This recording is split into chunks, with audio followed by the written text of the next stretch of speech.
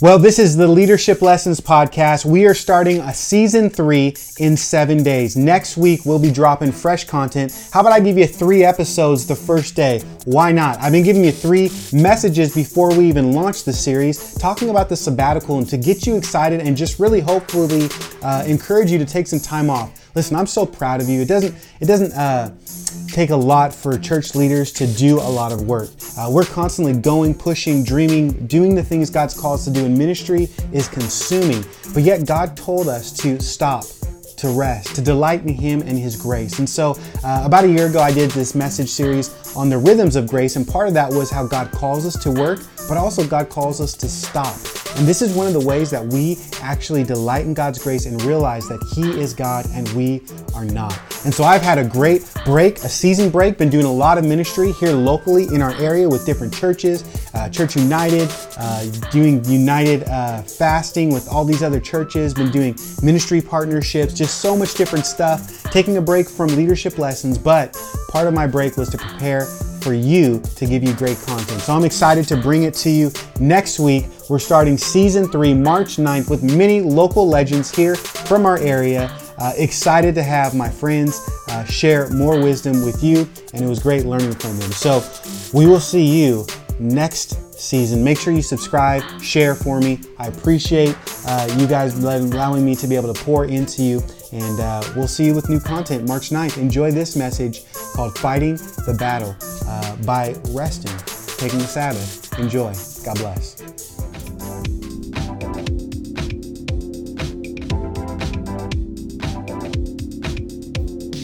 You're listening to the Redemption Church podcast with Pastor Daniel Williams as we go through a series called Rhythms of Grace.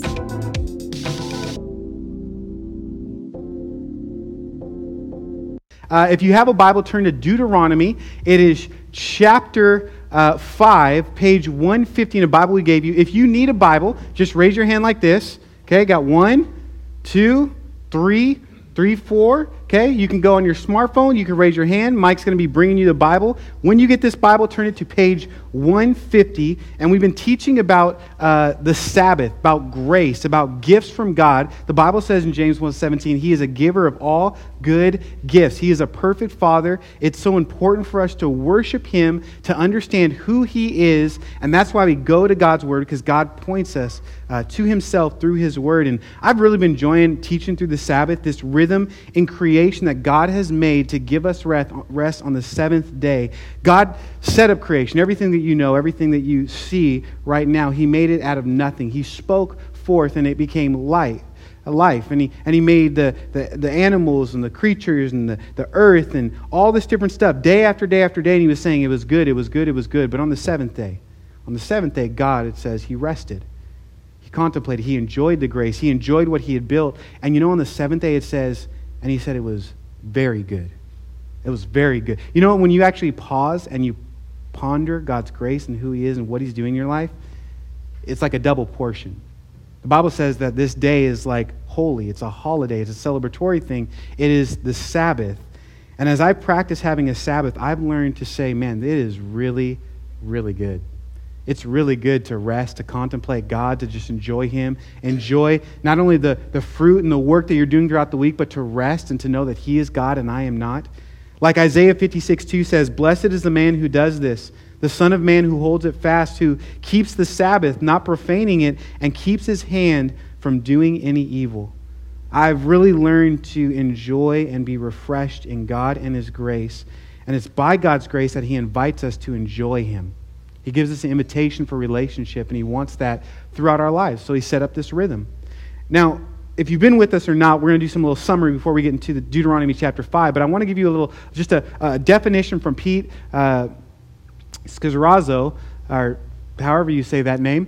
What's that? Scazzaro, yeah. It's from a great book called Emotionally Healthy Leader. I know that. I read the whole thing. It was good. He has a podcast, all this different stuff. But I like working definitions to sort of help us see, to picture it. We've been talking about this. There are many definitions we could, but Sabbath is a 24-hour block. It's a 24-hour block of time in which we stop rest. We stop work. That's why I have it up here. I get really excited sometimes. It's amazing.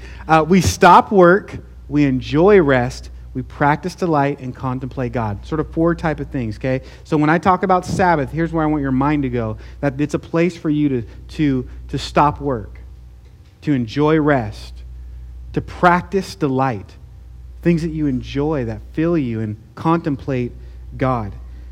And the Bible says this day is holy. It is blessed. It is a great day to enjoy God's grace. It's almost like a celebratory party every week that God has made in the rhythm of our lives, that we can enjoy Him and His grace. And just practically, people have asked me all the time what the Sabbath looks like to me. But what does that look like? What does this 24-hour block look like? Well, I'll let you know, for me, it's not about work. I stop working. And so on my Sabbath day, I put away my computer. I don't check my email. I try not to counsel people. I do things physically on the Sabbath a lot more. So for example, I mow my lawn on the Sabbath. I exercise more. I'm usually in meetings and studying and stuff throughout the week, and so it refreshes me to go outside and get stuff accomplished. So I like going out for like walks and just hanging out. It's basically the opposite of my job, and I know that my job is a little bit unique because I'm around people all the time, but I try not to pastor in the sense of making appointments and doing these things on a Monday because I need rest. So I stop work and then I rest. And so you could better believe on Mondays I sleep in. It's glorious. It's amazing. I take naps. I watch movies. I try to relax. I try to also rest my mind by turning off social media, turning off white noise, things that would distract me. Because Sabbath is not about producing or doing, but it's rather resting, enjoying downtime. Like many of us go so hard, we don't even think. We just do the next. And part of the Sabbath is contemplating. We got to slow down. We got to stop. We got to rest. And so I practice delight on the Sabbath. And for me, that delight is going to be hanging out with my family, going on dates with Laura, picking up the kids, taking them out to ice cream. Food is definitely a big part of my Sabbath. I love food. It's great. So we go out and we have people over that we enjoy for fellowship and experience new things, going to the beach. My delight will be different than your delight, right? We're all different. But how do you delight? What refreshes you? And then I like to contemplate God. I spend extra time being with God. You know, usually I'm sort of like a message junkie. I think 2 weeks ago, I watched like 3 messages on a Monday morning. Just like from 9 a.m. to 12 p.m., I was just watching preaching the whole morning. It was amazing. It was great. That probably wouldn't be your thing, but for me, it was awesome. For your thing, maybe you want to go on a prayer walk. I do that as well in our neighborhood. Or I read a lot more chapters of the Bible on a Monday. I'll read sometimes a whole book. That just refreshes me. It gets me thinking about God. I usually end up reading or thinking about biblical truth for a few hours. See, my Sabbath will look different, and that is okay because your Sabbath probably won't be on a Monday. For you, Monday is when you hit it hard, you go to work. For me, Monday is my Sabbath. I rest. But the day doesn't matter as much as what you're focusing on. Colossians 2:16 through 17 says, "Therefore, let no one pass judgment on you in questions of food or drink, or with regard of a festival, a new moon, or a Sabbath. These are the shadows of things to come, but the substance belongs to Christ." See, you're going to miss out if you forget that the Sabbath was for you to contemplate God, to actually worship God, because it's a spiritual discipline. We're under a new covenant of grace, and so we find our true rest in Jesus, not a religious practice. And so the Sabbath is more than just taking a day off. It's resting in Jesus, delighting in Him. Remember, He is the bread of heaven. He is the true life. He invites us to have fellowship where He says in Matthew 11:28, "Come to me, all who labor and are heavy laden, I will give you rest." Practicing a Sabbath is a spiritual discipline that we do as Christians out of worship to God, to be with God, to enjoy God, to trust God. God wants us to practice it, and it's for our good, both spiritually and both physically, because you are a spiritual and physical being. You are a physical and spiritual being. And we have physical limitations and need to trust that we are not God, and God can do it by His strength and not ours. And so, Sabbath questions for you to ponder, for you to think about as you're processing this, as you're thinking about this. What fills your tank and excites you? How do you receive rest? Remember how I said certain people's Sabbath look differently? Over history, Christians have taken a Sabbath on a Sunday because they're able to naturally have a rhythm, a holy day, Sunday, and gather together and worship and hear the Bible and sing songs and pray and have fellowship. And so how do you receive rest? What day is that for you? How do you enjoy and delight in God by His grace?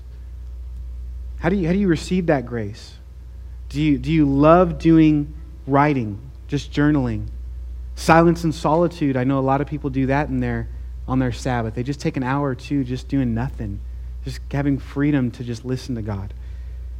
How would you take extra time to seek Jesus? See, these are important questions as we talk about Sabbath and practicing it. And everything I just mentioned is just a recap. We've covered these things. You know it. But today I want to give you a little bit of a different angle as we finish talking about the Sabbath. Because these are sometimes more of a passive thing. We need rest. It's all about us. It's all about us. But I want to give you a proactive angle, a view, a vantage point to the Sabbath to help you understand what it is. Because as we delight and rest in God, the Bible promises us strength. The Bible promises us strength. I wrote this down. There is incredible power relying on God and resting in Him. And practicing the Sabbath is one of the ways we are able to fight our spiritual battles.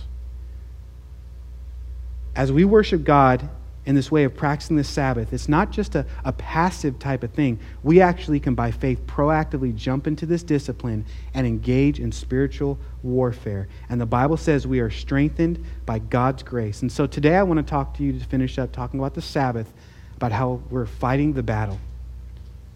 Sabbath, a 24-hour block of period where we rest.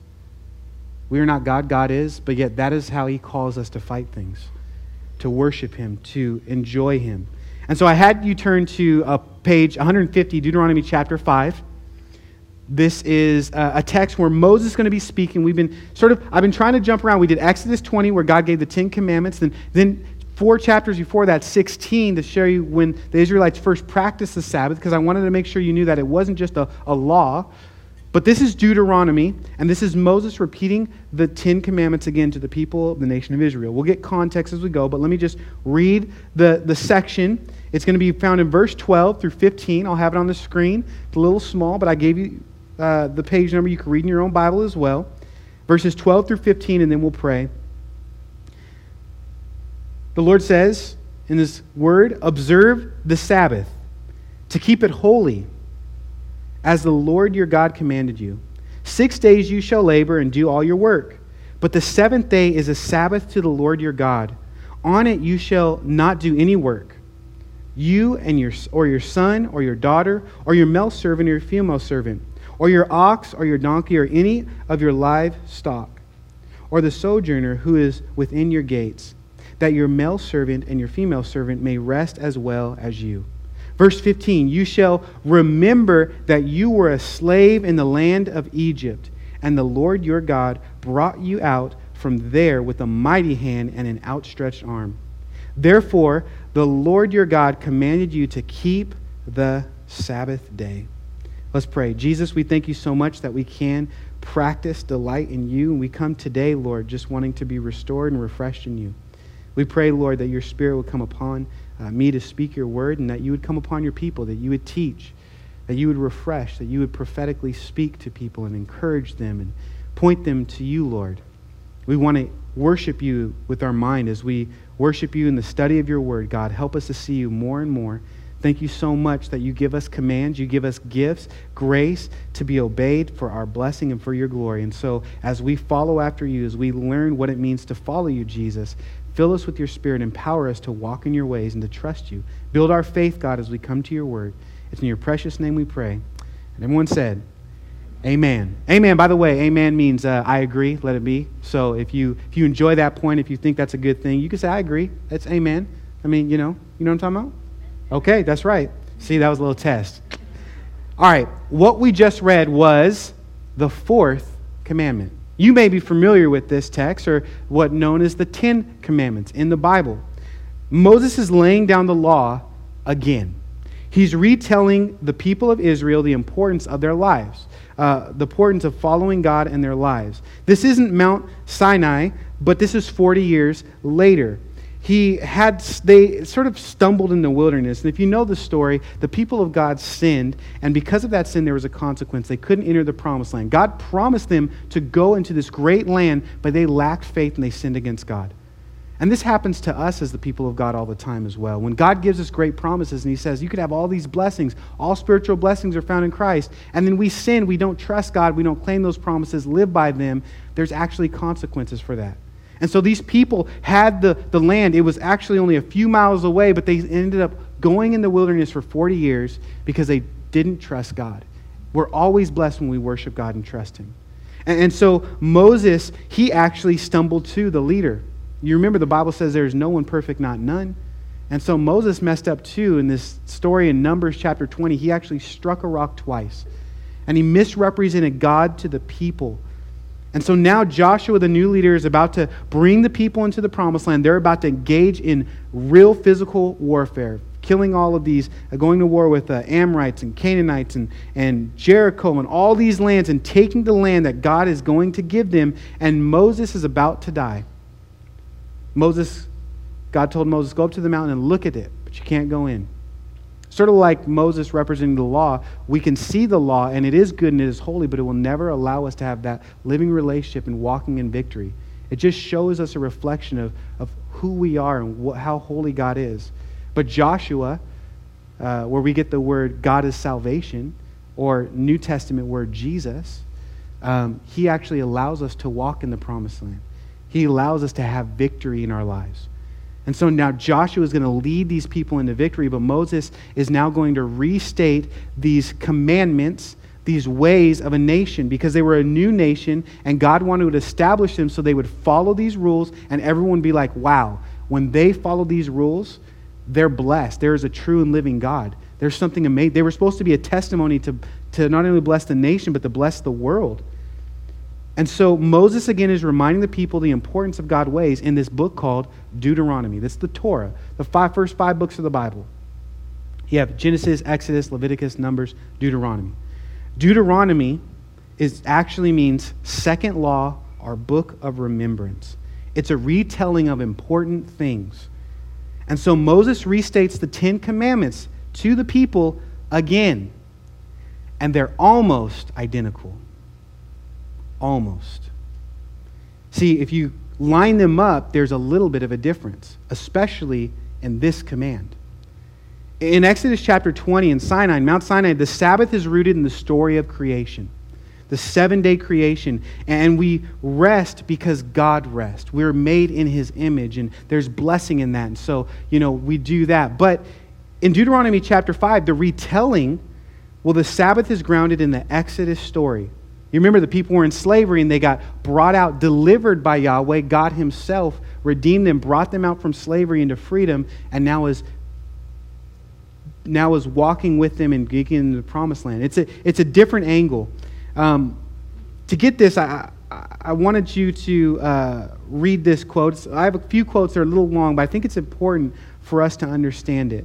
It's by a book called Garden City by John Mark Comer. It's page 205 if you ever get the book. But this quote says this, at Sinai, the Sabbath is an art form, right? Because we talked about Sabbath questions like, hey, what delights me and what's restful? And so it's an art form. It could be different for things. But it's tapping into the rhythm of creation. But in Deuteronomy, the Sabbath is an act of defiance against Pharaoh and his slave drivers. There's a different slant. There's a different posture. At Sinai, it's a way of saying yes to God and his world. But in Deuteronomy, it's a way of saying no to Egypt and its system. At Sinai, it's an invitation to join God in delight. But in Deuteronomy, it has this spin. It's a warning to stay away from Egypt's way of life.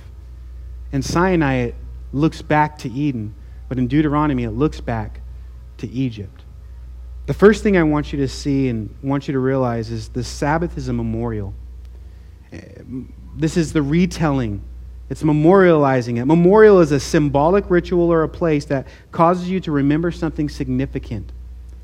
And the Sabbath is something for us to practice, and it causes us to retell, to do something so that we would understand an important, significant thing. God wants us to use the Sabbath to help us to remember something significant. Like in Exodus 12:4, he told that to the people.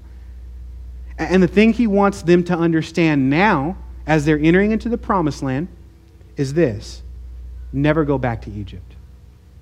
Don't do it. Don't go back to Egypt. See, Egypt represents and has represented in the Word of God, throughout the Word of God, the ways of the world. And literally, in their context, it was the ways of the world. In Egypt, the Israelites were slaves.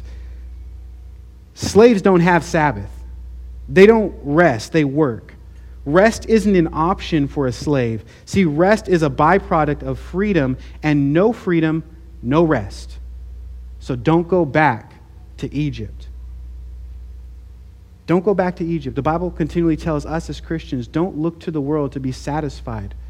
That because the Spirit of God is in us, that we have been set free.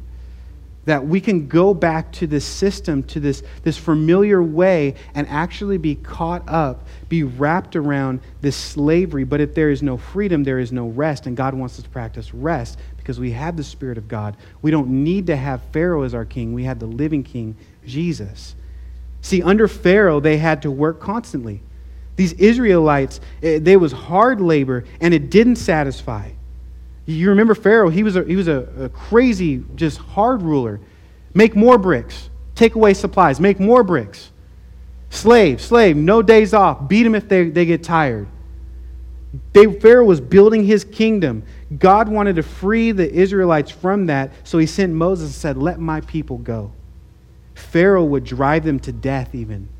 Work harder. Work faster. And as they did that, you know what would happen? The benefits wouldn't go to them. It would go to Pharaoh. See, because he wanted to build his kingdom, his empire, his riches, his city. He would say, make more and more bricks, and it would never be enough, and the people were tired under his rule. And so God didn't want his people under this rule. He came to deliver them, Exodus, to send them out, to redeem them, to deliver them. And God doesn't want us under the rule of the world. Trying harder, faster, better, always going. God doesn't just want us to work and produce. He has a better way to rule our lives. Freedom, rest. God wants us to remember that we are more than just products and slaves. We are human beings made in his image. And he loves us not based off what we do. He loves us based off who he is. Not just because we work, for his kingdom is the amazing kingdom, one with great benefits, that we receive blessing. And not only that we're slaves, but we are children of him. But see, he says, don't go back to Egypt as a slave. Enjoy the freedom under my leadership now, rest. But we all could be tempted to go back to Egypt. And this is why Moses is telling the people. And you may say, well, no, that's stupid. That doesn't even make sense. I would never want to go under the way of Pharaoh. Well, technically in the story they did. Remember when God, right before he provided the bread of life, manna, what is this thing? The meat? They were like, just take us back to Egypt. At least we ate there. Well, technically sometimes in your own life, sometimes we say some stupid things. We definitely will. Oh, man, the glory days. Oh, I remember when I got high or when I did this. Oh, it's so funny. And like, oh, I just wish I didn't have to forget. I didn't have to do this. It was so much better back then. No, it wasn't. That's a lie. That's a temptation. And even when we think, okay, we don't want to be slaves, but you know what? All of us, we all want to be a little bit of Pharaoh, don't we? We do. Just think about it. You want to rule and reign a little bit, don't you? You do. Because we have that flesh, the ways of the world. We're in this battle, this spiritual warfare.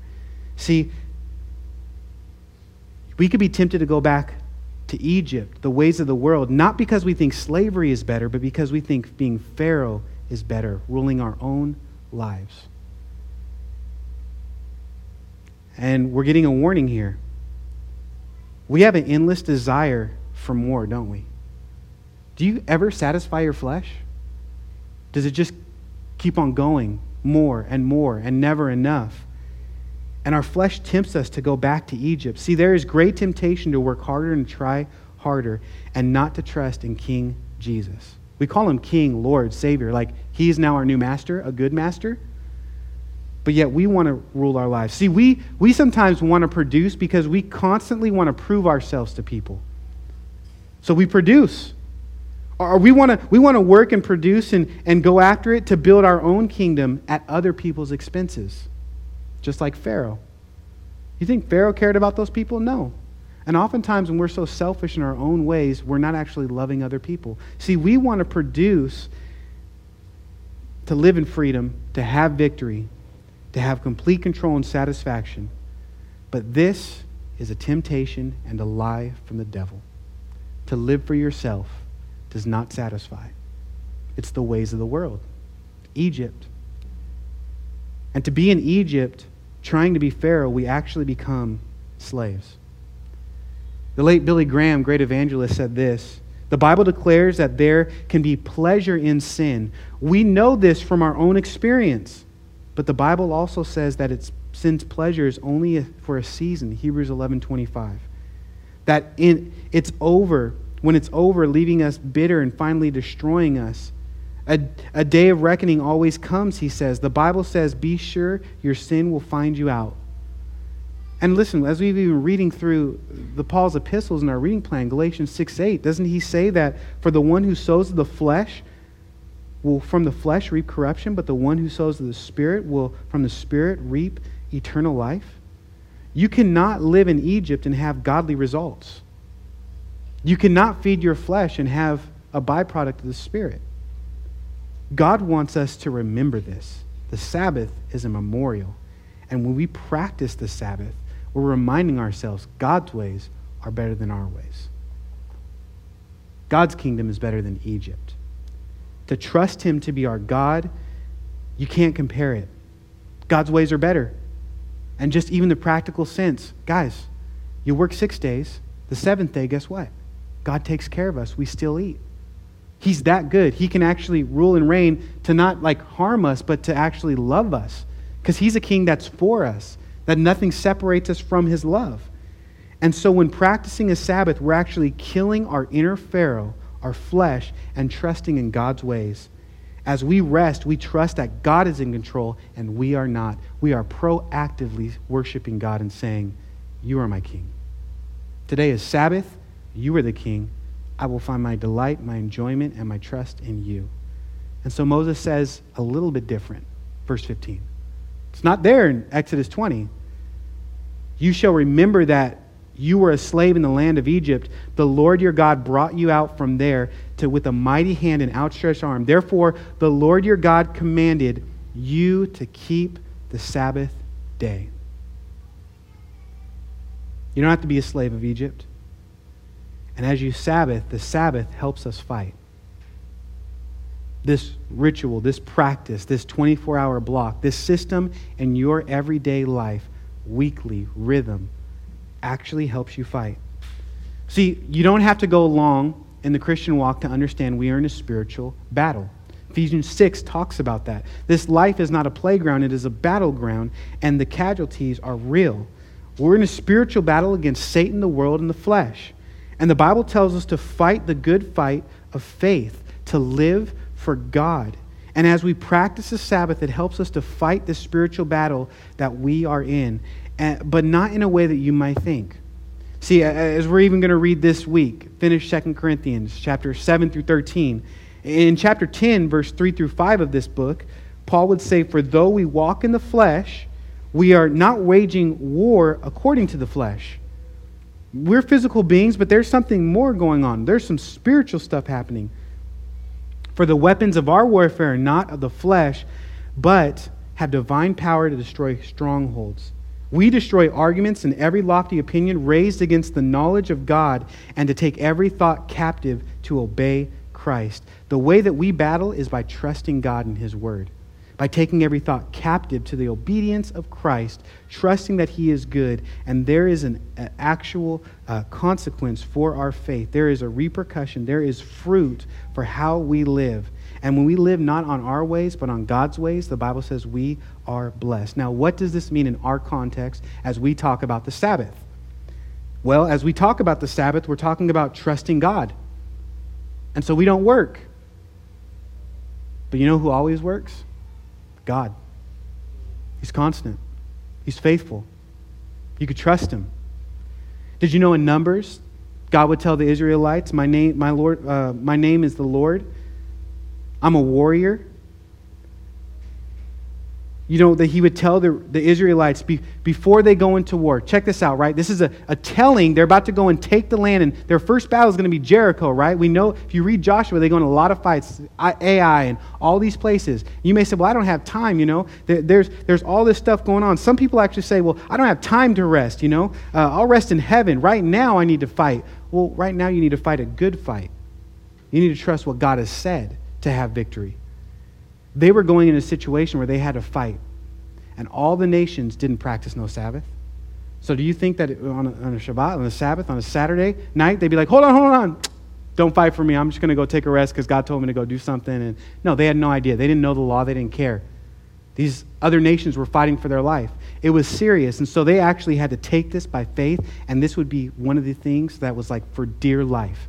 Are you going to trust God or not? They're about to go into war. Well, the Bible says that we are in a spiritual warfare. And Exodus 14:14, right before God gives the Ten Commandments and the Sabbath rule to them, the Bible actually reminds us, he reminds those people that he will fight for them. He says, the Lord will fight for you.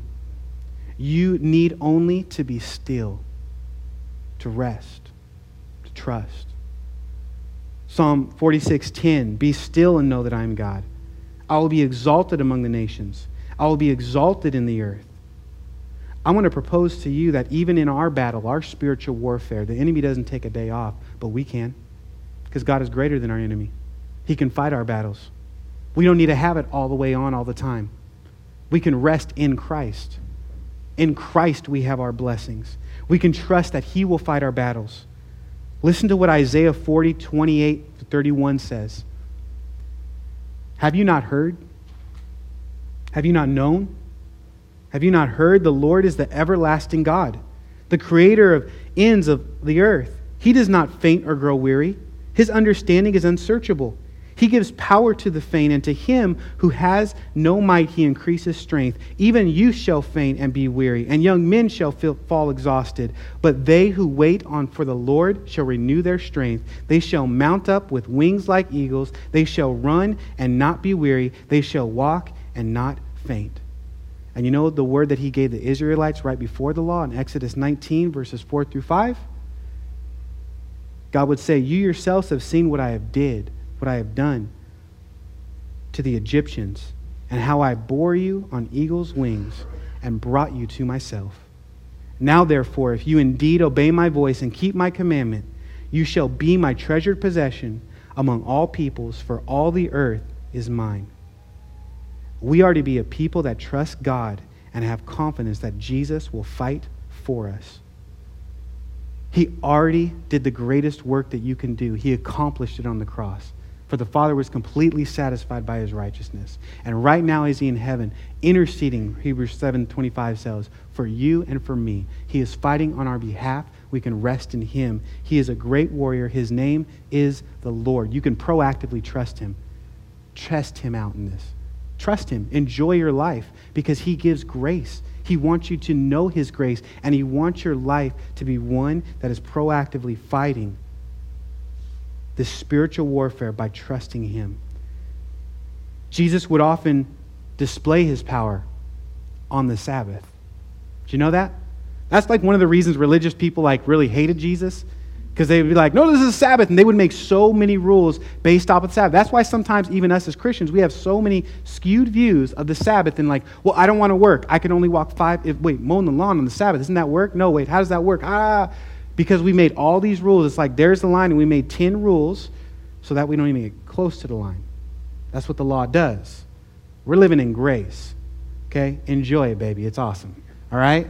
And so these Pharisees, these religious rulers, they would actually have books this thick based off of the Sabbath to tell you, you cannot walk 50 feet. No, it's 50 yards. No, it's 300 yards. Oh, no, you can't. If you do laundry, but then you have to hang it, but you can't beat it, because they had all these different things and laws to practice the Sabbath. But Jesus was going on and being like, you're healed. You're healed. Hey, you hungry, disciples? We just walked. Boom, let's go eat. This is amazing. We're just enjoying. Didn't he say the Lord? He's the Lord of the Sabbath, and he did some of his best work on the Sabbath. And so he would constantly be healing people on the Sabbath. Why is this? Why is this? Jesus would often display his power on the Sabbath, his healing power, healing people. Well, maybe he just wanted us to know that he could do some of his best work on the Sabbath. Maybe as we were resting and everyone else was being uptight and stuff, he just wanted to let us know when he came and the kingdom of God manifested and God himself came to flesh, he wanted us all to know there's healing work on the Sabbath that I can do. You don't have to have these rules. I'm here. It's a relationship. Let me heal you. And there was joy and freedom and people will get saved. Isaiah 64:4 says that God, he acts in the behalf of the one who waits for him. Remember, just like the bread of heaven coming, the manna coming from heaven to earth and sustaining nutrition, God was doing this miraculous work, and the job of the Israelites was to trust him. God does miraculous things when we trust him. He does the miracle. We trust. It's faith. It's by grace we are saved through faith. He heals on the Sabbath day by giving us rest, and we fight our battles by trusting him to be God. There's a miracle taking place when we're trusting God. John Mark Comer goes on and says this: even though the Sabbath is about imitation of God who works in rest, it's also a day to remember that we're not God. We take a day off and the world gets along just fine without us. We're not as important as we think. The Sabbath is a day to embrace this reality, to let it sink in, to own it, to celebrate it. To celebrate our weakness, our mortality, our limits. To celebrate our God of strength and immortality and limitlessness. To rest in him and to rest with him and to rest in him. Paul would say something like, in my weakness, he is strong. Sabbath is acknowledging we have limitations, we can't do it all. But yet that's exactly where God's grace is sufficient for us. The last thing I want you to see about the Sabbath is, because many people have this weird idea that we have to do everything and try everything and be everything. Well, the Sabbath is a powerful witness to the world. The Sabbath is a powerful witness to the world. Remember, we're talking about rhythms of grace. This is definitely a rhythm, a system. And God uses the Sabbath to display his grace in our lives. He restores our bodies. It's good for us. We're blessed. He promises that. He gives us rest and healing for our souls. But with this grace, it also displays to the world his grace as well. As we practice the Sabbath, trusting in God, there's something the world sees that's unique about us.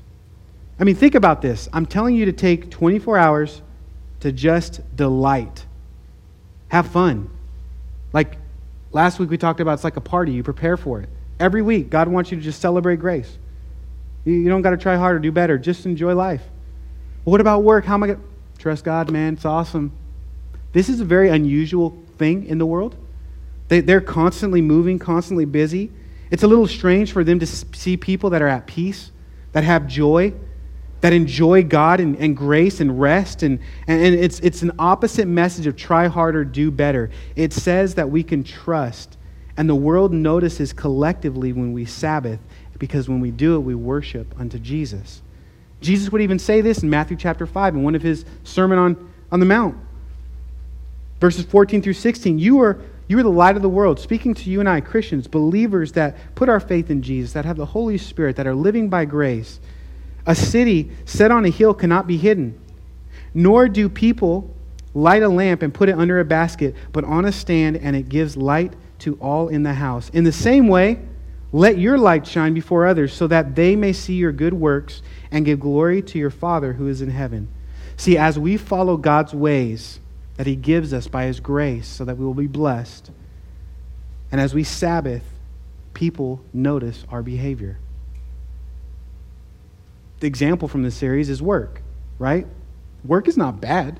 I'm not telling you to be lazy. Actually, I rebuked you and told you you should work.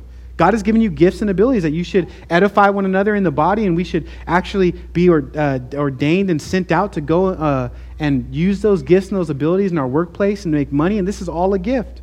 But isn't that grace and those gifts that you have to be doing that job, isn't that grace to other people as well? Because you have the Holy Spirit inside of you, and God has strategically sent all of us throughout the week now with his Spirit to go work and to bless people. And then we earn money, which is grace, and we acknowledge that. Man, money is a gift from God. That is grace. But isn't it also that same grace that we use now to be generous and to bless people with grace? See, as we receive this grace from the Sabbath, it is one that now we actually practice it, and it blesses people and shows people grace. The Sabbath is a physical display of God's grace to the world. Exodus 31. After God gave those commands to Moses and to the people, verse 12 through 11, the Lord said to Moses, "You are to speak to the people of Israel and say, above all, you shall keep my Sabbaths. For this is a sign between me and you through your generations, that you may know that I, the Lord, sanctify you, set you apart, make you holy." You don't have to do the work. This is a sign. See, the Sabbath is not merely just a day. It's going to be continually in your life, so it's to be a sign to everyone. There was a place and a people, a holy nation that was trusting God not to work, and this system was to rely on grace. Now, in his book, Subversive Sabbath, AJ, I'm going to see who can pronounce this name. How do you say that? Svoboda? All right. I don't have to meet him, but I really liked his book. It was good. AJ Svoboda said this: "The Sabbath was a perpetual witness of the covenant between God and Israel." Can we all agree? We're reading it from the scripture. This is a covenant. It's to be perpetual. It's to be something they practice. The truth is, people's beliefs are revealed to outsiders more than their actions, than their words. People's words are often the last thing that we can rely on to discern their beliefs. The Jews believed that if you wanted to know who knew God, you can tell by looking at their calendar. Why was that? Because their schedules shared and showed the people what they actually believed. You know how many people, especially us, we say a lot of stuff, we believe in God, but then we freak out acting like we don't? The world sometimes doesn't really care what we say. It sees what we do. And so he goes on and says, Christian Sabbath keeping is a calendar sign. It is a confession that Christ is Lord and we are not. I think that the Sabbath very well could have the same effect in our world. As the world looks at the church and the way it rests, it would notice that Christians are a different kind of people who live according to a different set of commitments. But not only this, the church is to be that contest society where the world learned what true rest is. It would spark interest. Why do you guys all take a day off? Why is Sunday so special in certain cultures? See, it was to be a sign, and the Jews had two signs of this covenant. One throughout all the Bible, it's circumcision. Thank God I'm not preaching on that today. But that was a private sign. That was something that they would see, right? So as they had the sign, all the males, they would understand, I am circumcised. They would see that normally every day. But there was also a public sign, the Sabbath. It was a public sign to people. Most people would see the Sabbath as a sign of this covenant, and it would be a weird thing for them to trust God and not work 7 days a week in their busy agricultural society. And I think it is still weird as people take a rest and trust in God. People will say, why do you guys do that? We're in this busy society. There's all these side hustles. There's all this stuff going on. People practicing their faith so much that it actually affects their lives. Our good works give us opportunities to preach the gospel and the good news, and people notice our faith that has works, our faith in action. Isn't this what 1 Peter 3:15 tells us? But you in your hearts honor Christ the Lord as holy. Honor, worship him, revere him, obey him, always being prepared to make a defense to anyone who asks you for a reason for the hope that is in you, yet do it with gentleness and respect. Peter is saying, as you live for God and you honor him and you obey him, something as simple as taking rest, a Sabbath, be ready. Be ready for what? For the hope that's in you. Because you're not a slave anymore. You're free. Pharaoh's not ruling you. The Spirit of God is. You can rest. You can trust. And people don't have that in this world. And so let's say, well, Well, how do you do that? Aren't you anxious? Where's that hope coming from? And you can have an opportunity to share the gospel. People notice this. I think we even notice this. I mean, think about this. How many times after service have you wanted to go to Chick-fil-A? Raise your hand. Every time, right? You're like, oh, this is called Christian chicken, man. Like, this is the best. It's quality. You're like, I want to go to Chick-fil-A. This is That's right. They're off on Sundays. Dang it. Why? Because they wanted to give all their employees a Sabbath. They're Christians. They wanted to give their company one day a week to rest. We are not just a business. We are more than what we do. We believe in God.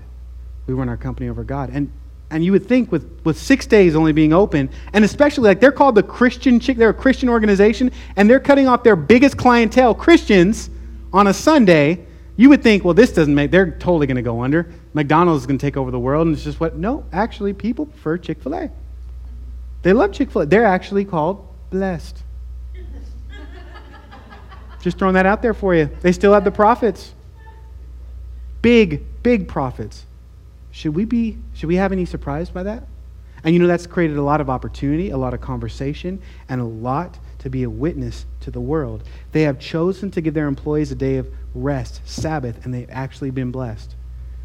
Well, A.J. Sabota goes on in this chapter, in page 166 of this book, Subversive Sabbath. He says, as the church enters Sabbath, it's embodying the rest of God for the world.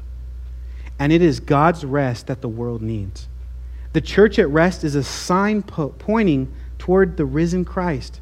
It is not an end of itself. We are light shining the life of Christ in a dark, tired world. Sabbath is countercultural living. In a world where the overall sales of various energy drinks such as Monster Energy, Red Bull, Rockstars have increased some 5,000% since 1999. Embodying Sabbath will offer a witness and context for conversations of eternal importance with a broken, lost world. We actually can display grace and we can fight the battle by trusting God. And as we receive this grace from the Sabbath, it's not just a passive thing. We can proactively trust God and believe that will even give us opportunity to display grace to the world as well. And so today I want you to understand the Sabbath is a way that we should fight. It's worship. We truly fight our best by trusting God, resting in His grace, relying on Him. And as we practice the Sabbath, it's a beautiful display of His grace to us, to our families, and to the world. Amen? Let's pray. Jesus, we thank you so much that we can Sabbath, we can rest in you. For Lord, we know that all of your rules, all of the law points to you, God. The New Testament tells us, Lord, that they're a tutor, they're a guardian. They point us to who you are. As Colossians says, you are the substance, Jesus. And so I just pray right now, even right now, we've had a lot of message just to reflect, talk about rest. Let's just enjoy this moment. Praying to you. You're here, Holy Spirit. For many of us, we may feel exhausted in our flesh and our sin. So, Lord, we want to repent today. We want to be refreshed in you. Thank you that the gospel is good news. God, you have given grace. Father, we thank you for giving your Son. You loved us so much that you gave your Son. Whoever believes in him shall not perish but have everlasting life. And the Bible says that you can actually start a relationship with God. Jesus himself, he can deliver you from your flesh, from the world, from your sin. Peter would preach this good news, and he would say, repent and be baptized, every one of you, in the name of the Lord Jesus Christ, for the forgiveness of your sins, and you will receive the gift of the Holy Spirit, for the promise is for you and for your children and for all far off, everyone whom the Lord our God calls to himself. As we're praying and as we're thinking, as we're pondering about the Sabbath, about rest, I would exhort you to repent and turn to Jesus today. don't get caught up in a religious system or even a church or a service, but there is a person. Peter would go on in Acts and he would say, repent therefore and turn back, that your sins may be blotted out and that times of refreshing may come from the presence of the Lord, that he may send Christ who's been appointed for you, Jesus. And so how does the Bible say that we turn and we repent? We go to God. God, we come to you right now. Even thinking about communion and responding. Lord, we need your forgiveness. We need your Spirit. And if you don't have a relationship with God, the Bible says that you are to repent to have salvation. If you confess with your mouth that Jesus is Lord and believe in your heart that God raised him from the dead, you will be saved. And so if you want to repent today, if you want refreshing, if you want Sabbath, if you want true rest, the Bible says to believe in your heart that Jesus died for your sins, that he gave his life for you, that he loves you and you can have everlasting life in him, and to confess with your mouth that he is Lord, you'll be saved. You may never have prayed or even taken a moment to respond, but the Bible says that you can say a simple prayer like this: Jesus, come into my life. I turn to you. Forgive me of my sin. I believe you died and you rose again. Fill me with your Spirit. Give me this true rest. The beautiful thing that we see about rest is that when people fall into the arms of God, all of heaven rejoices. When we truly let go of ourselves and be who we are and need a Savior, the Bible says when one sinner repents, all of heaven rejoices. They celebrate. And so if you want to respond, you ask Jesus to come into your life right now. If you have Jesus in your life, we're going to take a moment as we're resting, as we're relaxing, as we're just talking about this. We're going to take communion. As a reminder, a sign that we need a Savior. That true freedom and forgiveness comes in Jesus, satisfaction, and his body was broken for us. His blood was shed so that we can have forgiveness of sin. So we're going to take communion together. We're going to remember that we can know God. And if you want to give your life to Jesus today, as we respond and take communion, you stand up, you grab the bread and the juice, and you partake with us. For we're all equal under the cross. We're just a group of sinners saved by grace. And so God, we thank you for your grace. We thank you, God, that we can come to you. We turn to you now, even the posture of our hearts in praise. We sing and we cry out to you, Lord. May you be our rest. May you be our strength. May you give refreshment to our souls. May we remember your grace. May we continue to turn to you. It's in your name we pray, Lord.